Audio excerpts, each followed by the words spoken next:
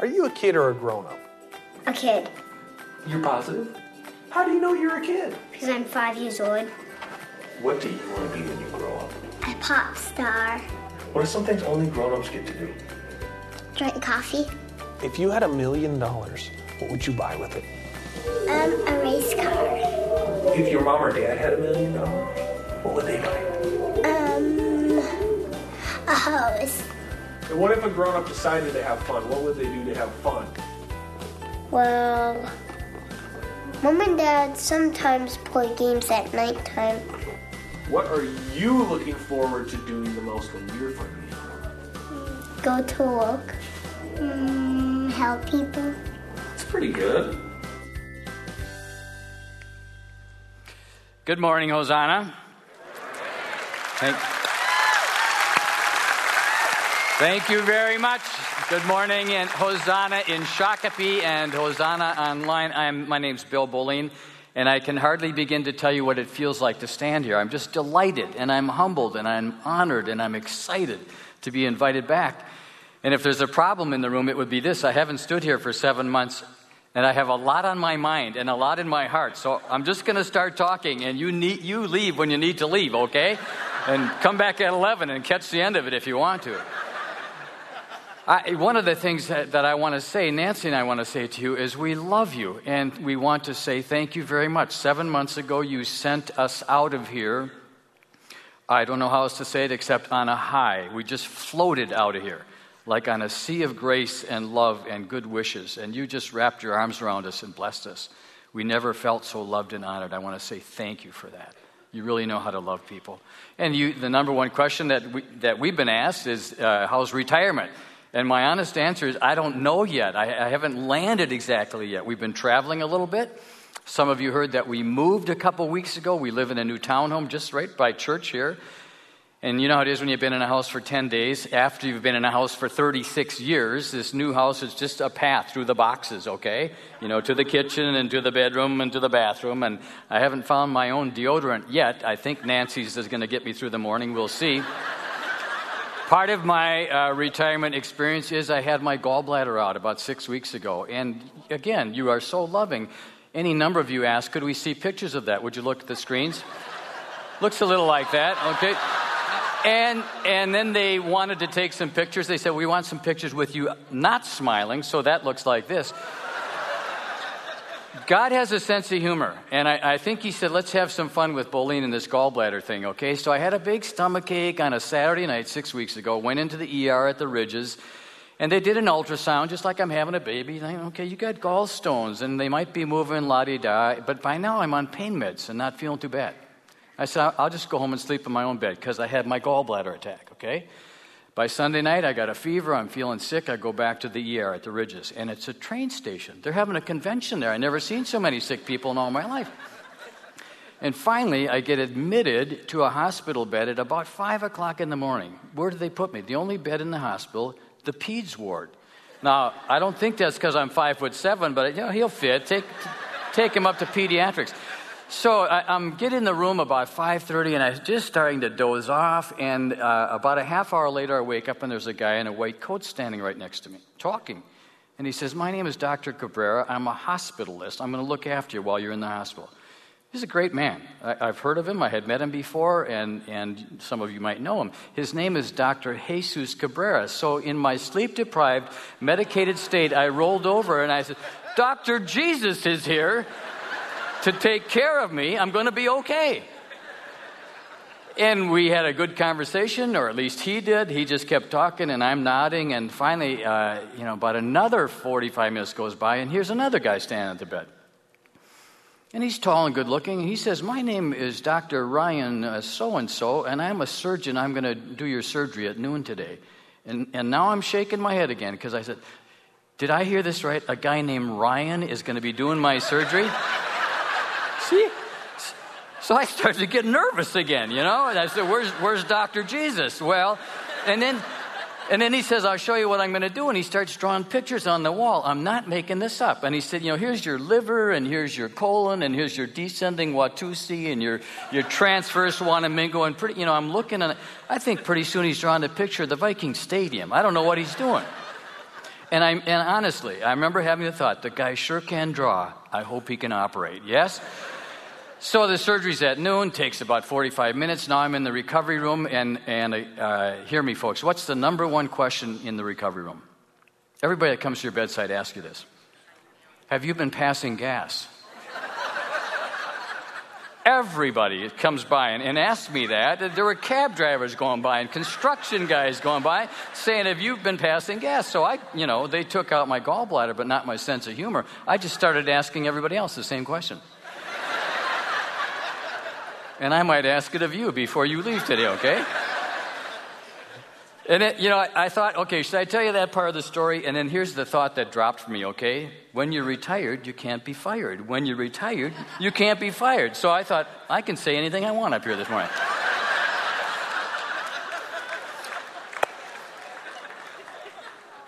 I just want to say, a big part of our retirement is still Hosanna. It's a huge spot in our hearts. We haven't left.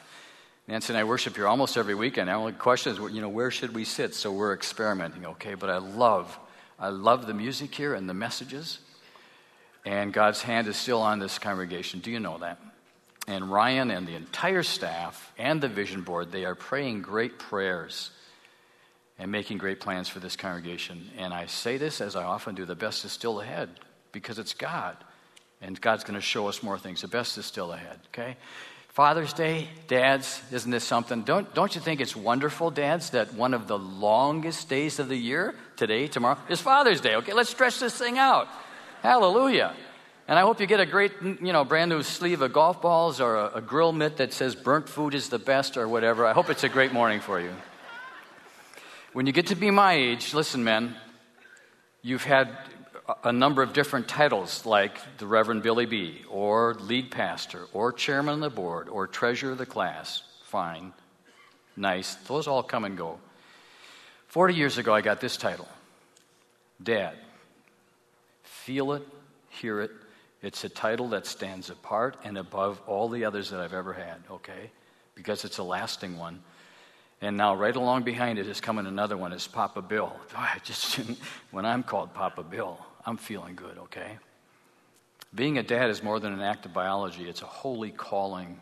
It's a high calling that God has on you, man. Feel that this morning. There's a million stories in the room, but we prepared a story for you. This is for everybody in the room. It absolutely is. But you dads, lean in on this one. Watch the screens, please.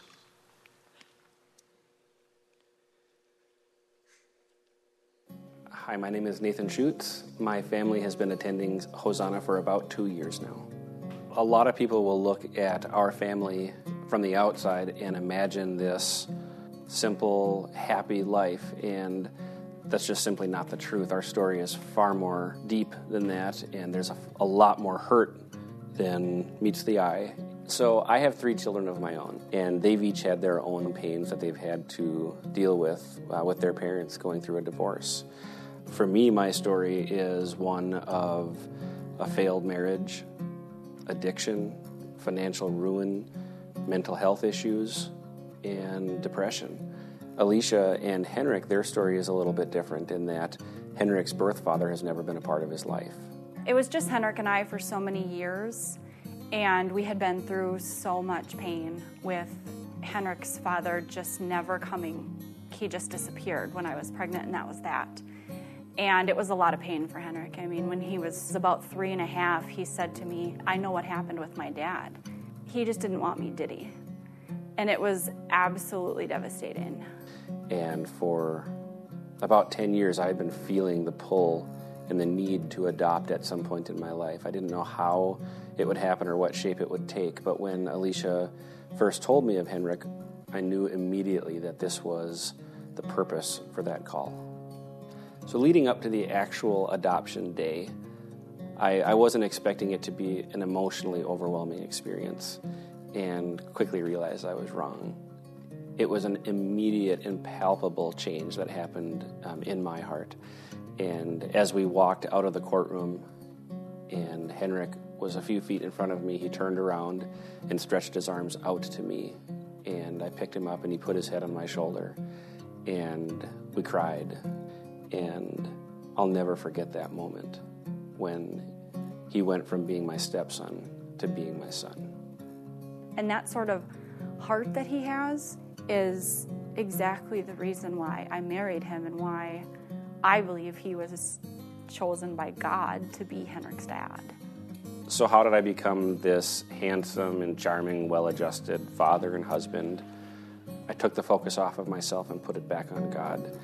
And after many years of failing and getting back up again and repenting, one day woke up and saw 4 beautiful kids and a beautiful wife and wondered, how did I get here? What did I do? And I realized I didn't do very much. I simply got down on my knees and I said, God, I'm tired of trying to run my own life. I'm going to let you drive for a while and see what happens. And somehow God orchestrated and authored a plan for our lives that brought our brokenness together with him at the center. And so our story isn't clean, and it isn't pretty, and it isn't simple, but it is beautiful. Yep.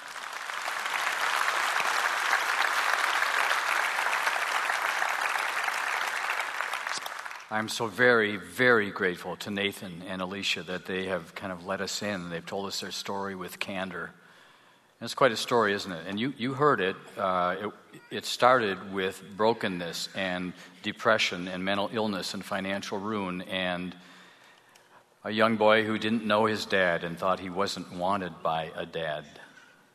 These are the pieces that God took to bring together and make this beautiful picture and this beautiful family. Because God can do that. And, there's a lot in that story. The part that touched me were, Nathan hugging Henrik, and he went from being my stepson to my son, and this little boy is experiencing the hug of a dad for the first time. And then Alicia saying, I know that he was chosen by God to be Henrik's father. Oh, God wants to use us dads to bless our families, okay? So would you dads and granddads and godfathers and all you men, would you stand up? Don't clap for them yet. They're just standing. That's not worthy of a clap, but let's get a look at them. Fathers, would you please stand? Love you, men. I honor you. I bless you this morning, okay?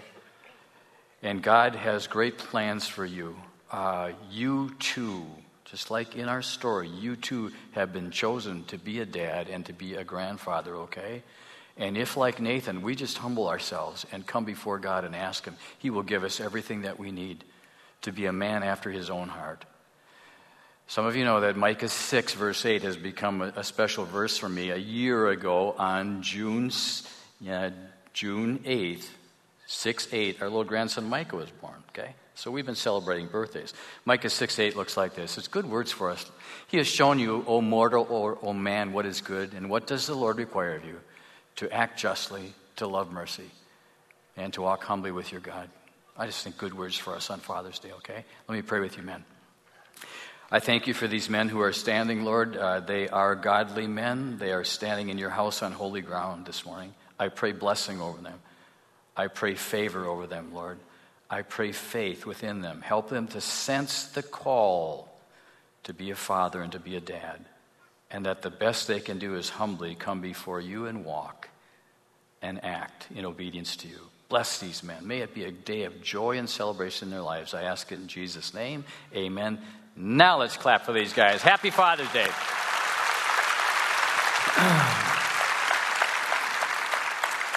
So this gets us on topic. We're in this sermon series called Grow Up, and I'm liking it.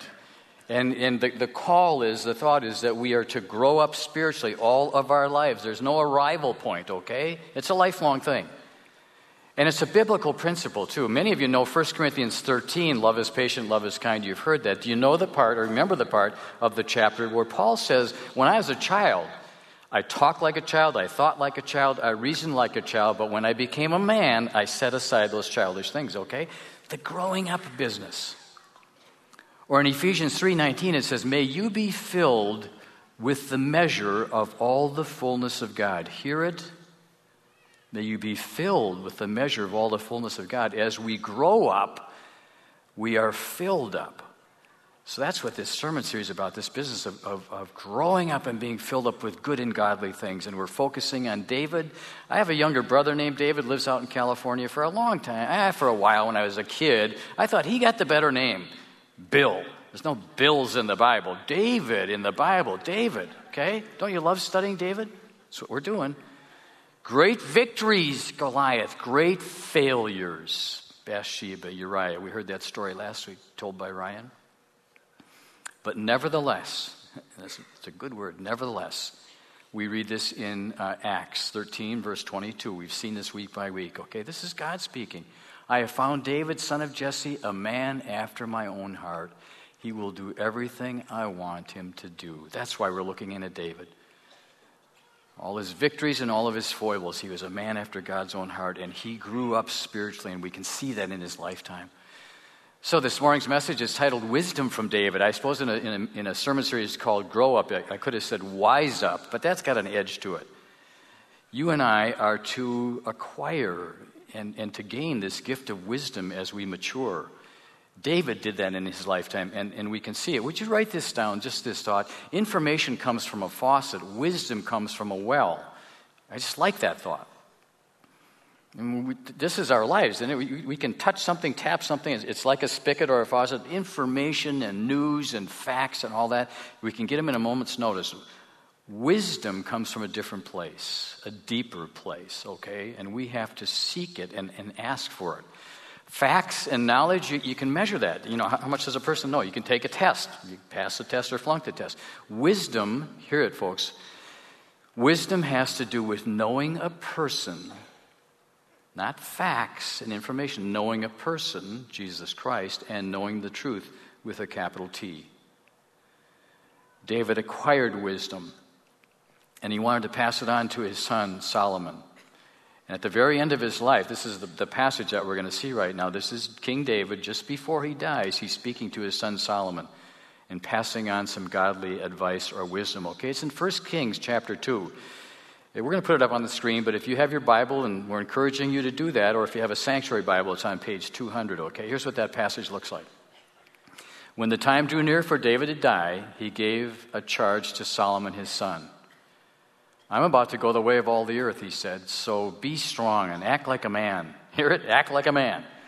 And observe what the Lord your God requires. Walk in obedience to him, and keep his decrees and commands, his laws and regulations as written in the law of Moses. Do this so that you may prosper in all you do and wherever you go, and that the Lord may keep his promise to me. If your descendants watch how they live, and if they walk faithfully before me with all their heart and soul, you will never fail to have a successor on the throne of Israel. Here ends the reading. This is our lesson for today. And what we're seeing in this short passage is David is talking to his son Solomon, who's going to be king, and he says some things about obedience and about prosperity and about an inheritance or a legacy. We're going to come back to that. I would tell you, evidently, this was pleasing to the ears of Solomon, because if you know the story, as the story unfolds, in the very next chapter, God comes to this young King Solomon and says, you've found favor with me, you can have anything you want. Holy mackerel, anything you want. And Solomon said, I need wisdom. I'm young if I'm going to rule over these people. And he chose wisdom. I remember every time my mom and dad read me that Bible. So Solomon was the smartest person who ever lived because he chose wisdom, okay?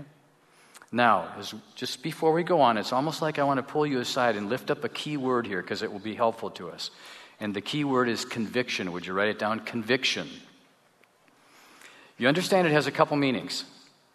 One is to be convicted. A conviction is the formal decree that you are guilty, you've broken some law, and you're a convict. We get that.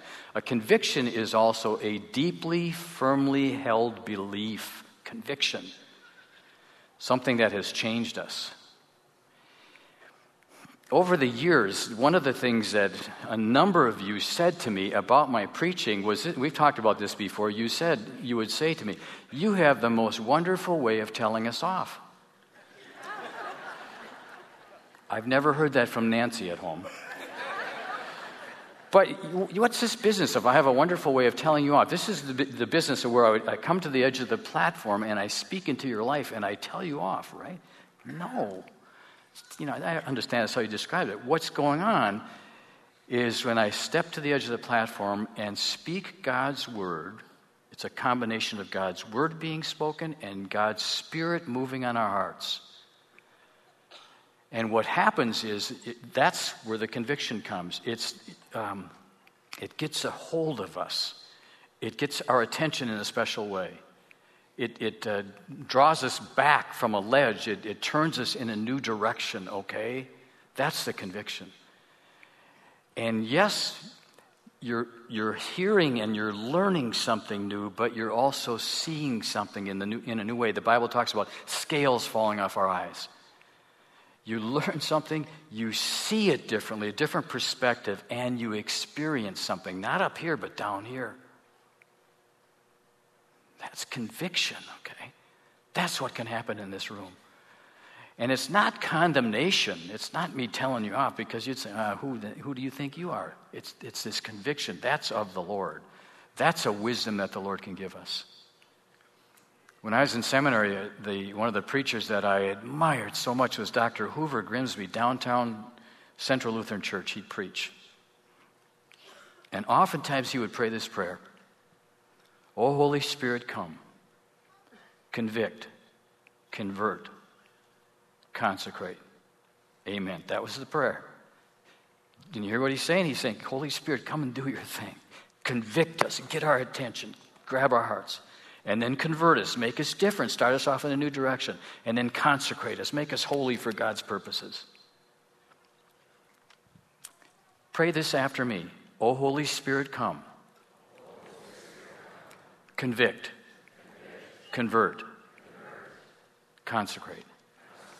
Okay, we're praying that in this morning, okay? And David, as he grew in wisdom, he grew to have these convictions. And if you want to read about it, read Psalms, folks. Just go to Psalms. I encourage you to do that in this next week or these next weeks. David wrote half of the 150 Psalms, 75 of them.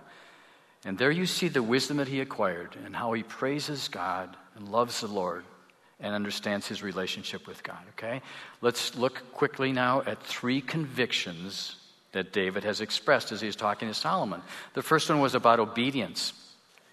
He's telling Solomon in verse 3 of that passage that we read, walk in obedience to God, keep his decrees and commands, his laws and his regulations, okay?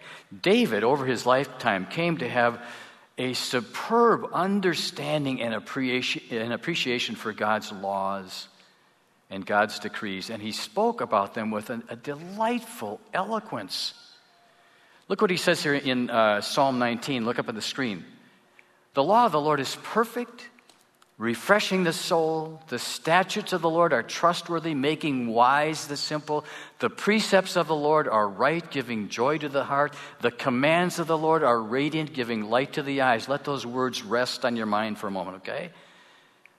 David's speaking about God's laws and his decrees, and in what you don't feel for a second is, they're heavy and they're a burden and they steal life from us. They're radiant. They give joy to my heart. They are life-giving. Thank you, Lord, for this gift. And what David came to understand was that when you abide and you live within these laws and decrees, you do experience life in security and safety. And when you step outside of them, you experience consequences. It's the way the universe is wired up, okay? There are laws and there are rules. And if we step outside of them, then God punishes us. No, we experience the consequences thereof. It's a little bit like this. How many of you have broken the law of gravity lately?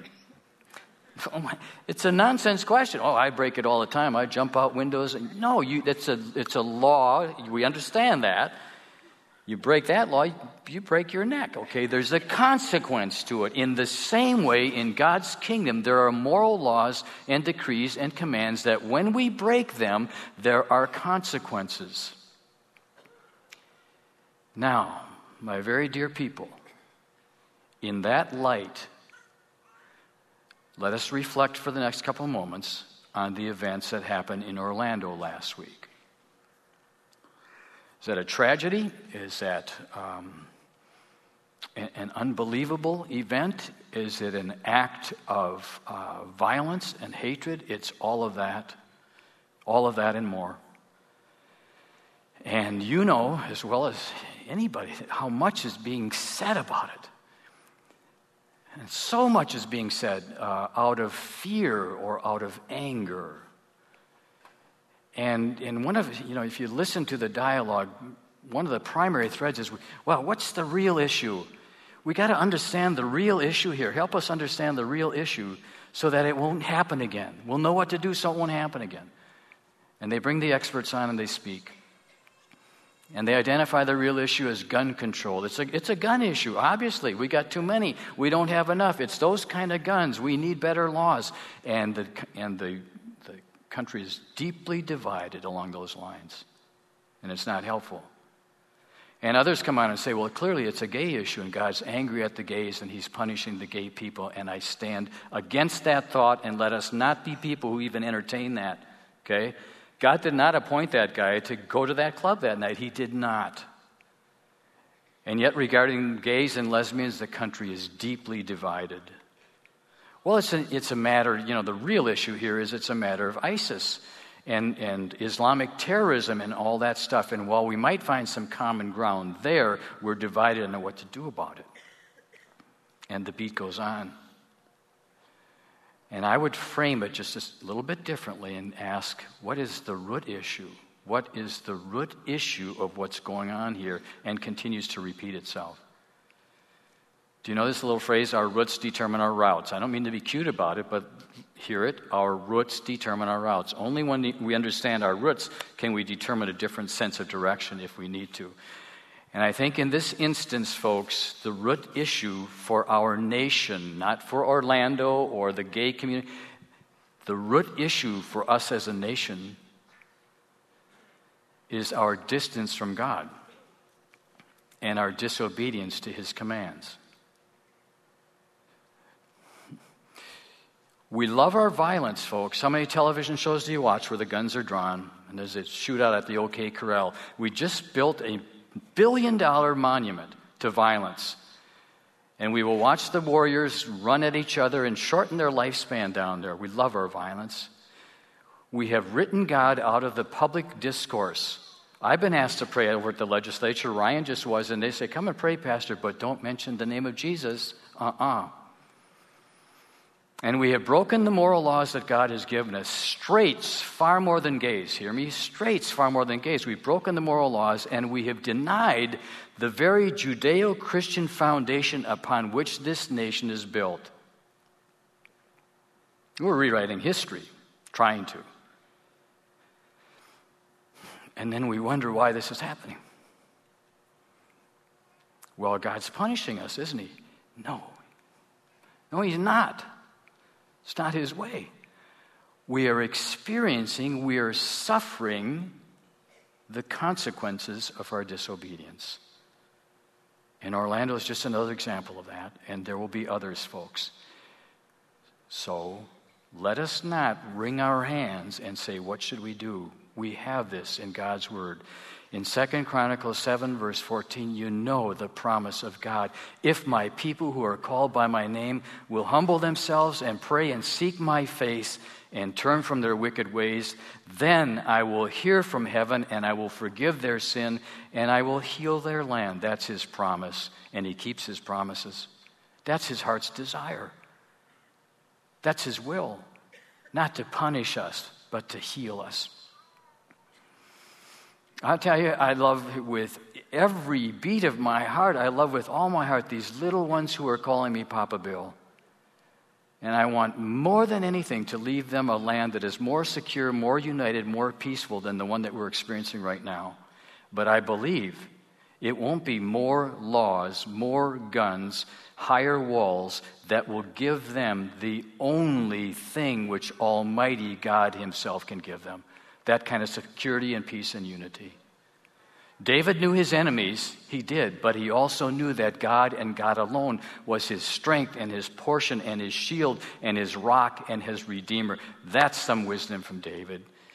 And I just pray that kind of wisdom, that kind of turning, that kind of awakening for us in this nation too. David went on, as he was talking to Solomon, to say a word about prosperity. You be obedient and you'll be prosperous. How did David define prosperity? Man, he had it. Wealth, kingdom, power. He would make Bill Gates look like an Uber driver, like a taxi cab. I mean, he had it. How did he ultimately define prosperity? You know this. It's written on your heart. Psalm 23, verse 1 is what? The Lord is my shepherd. Read the last part with me. I have all that I need. That's wisdom from David. That's prosperity. I've got the Lord. He's my shepherd, my counselor, my guide. He guards me, protects me, leads me beside still waters. I got all I need. I just mentioned in passing that Nancy and I moved. We lived in this house for 36 and a half years. I recommend moving every 36 years, okay? What's the next line out of my mouth? Holy Moses, we have stuff. We got stuff. And it's not that we're hoarders or big savers, but man, if you need a coffee mug or a t-shirt that says bless your heart or anything, just come on over. One of us is a saver, okay? Let's just call her Nancy. And we're working this through, what we should save and what we should give away. But here's the thought I want to share with the room, okay? Would you write this down? Our stuff is like cholesterol. Gee, that's an ishy thought, but it's true, okay? Our stuff is like cholesterol. It clogs our spiritual arteries and stunts our spiritual growth. It just does. Why? Because it requires our time and our attention and our money to buy it and to fix it and to insure it and then to store it. Oh, gee whiz. It's killing us. Stuffed animals, good. An occasional stuffed pizza, fine. Storage garages that are stuffed with your possessions, they're killing you. Bringing heart disease. The Bible says so. Where your treasure is, there your heart is. Your treasure might be over in some stuffy garage with your things, okay? This wisdom came from David. How will I be prosperous? The Lord is my shepherd. I have everything I need. I pray that kind of wisdom for us. And then finally he talked about an inheritance or a legacy. He said, Solomon, if you are obedient and your people follow you, there will always be one of our descendants on the throne, a promise from God. That'll be part of his legacy. I think for you and for me, our legacy has to do with this. Just hear this, folks. With the stories that we tell, the lives that we have touched, and the sacrifices that we have made. That's legacy. Nancy and I were at Fort Snelling National Cemetery over Memorial Day to put flowers on her dad's grave there. He was a World War II pilot. And can you, with me, in your mind's eye, picture that sea of white markers? Doesn't quite go out of sight, but it feels like it. Thousands upon thousands of white markers, and the flags flying, and the flowers on many of the graves, and the loved ones moving along and remembering and telling their stories and giving thanks. What a legacy there. These thousands of soldiers, the stories they told, the lives they touched, the sacrifice that they made. I think, folks, that is just an inkling, just a foretaste of that day when millions upon millions upon millions of saints will stand before the throne of Almighty God, and their stories will have been told, and they will have loved, and they will have sacrificed in the name of Jesus Christ, and it will be a great day of celebration. And some of the words on their lips might be the same words that David wrote in Psalm 16. Looks like this: Lord, you alone are my portion and my cup. You make my lot secure. The boundary lines have fallen for me in pleasant places. Surely I have a delightful inheritance. God, you've been good to me. You've been all that I needed. I love that line. The lines have fallen for me in pleasant places. You've taken care of me, Lord, and that's my inheritance. That's a legacy we can all seek. It's a promise from God. Here's the last word this morning. Folks, We are the people that we've been waiting for. I say that at conferences when I speak, or to pastors or church leaders. I have said it from from time to time. We're the people we've been waiting for. We're right here in the room. Maybe you've heard there's going to be an election this fall. And what we know is that no particular politician, no particular political party, no particular political promise will bring healing to this land. And we all know that. And our leaders and representatives know that as well. I happen to now be on the board of the National Association of Evangelicals. And we met in Washington, D.C. last fall. And we had 8 U.S. senators come and address us. They wanted to talk to us. Wonderful, brilliant men and women, a heart to serve. And one after another, in so many words, they said to us, you folks of all people, pastors and church leaders, you folks of all people know that the government doesn't change hearts. The church does. We're here to govern the land, but you are the ones that can change people's hearts. And I felt conviction at that point. And another comment, which let this thought lean on your mind and talk about it in your small group. When does government grow? Government continues to grow when families fail and falter and break up. Because government tries to fill in the gaps. That's part of what's going on. Who's going to rebuild into the families? We are. Now, I understand that we might say, in light of the magnitude of the issues, who am I? Who am I? And I'm standing on the edge of the platform, and I would say to you, stop that, okay? Moses tried it at the burning bush. Moses, you're going to lead my people out of captivity. Oh, Lord, who am I? I mean, I can't even talk. I can hardly walk and chew gum. You can't be me. God didn't say to him, no, you're terrific. He didn't give him a pep talk. What did God say to Moses? Moses, I will be with you. I'm going with you, Moses. It's not about you.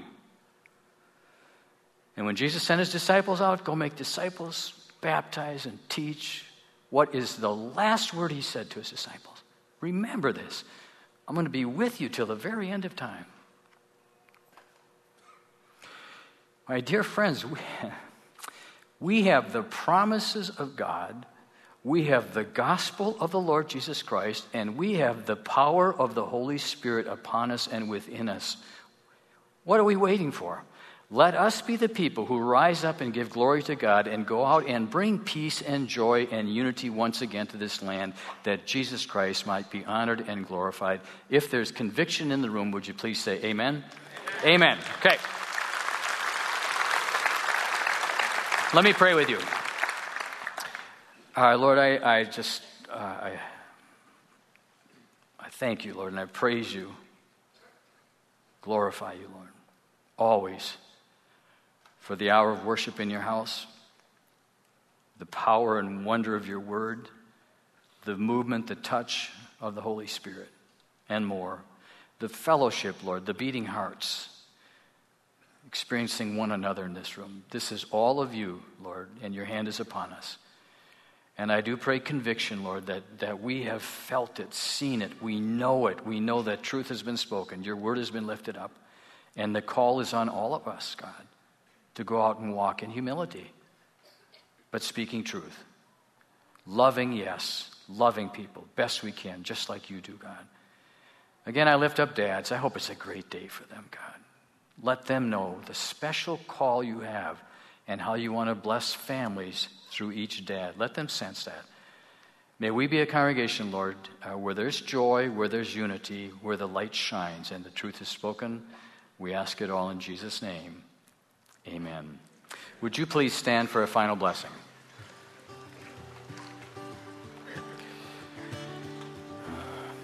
My dear friends, the grace of our Lord Jesus Christ and the love of God and the power of the Holy Spirit be upon each and every one of you. Amen. Amen. God bless you. Have a great day.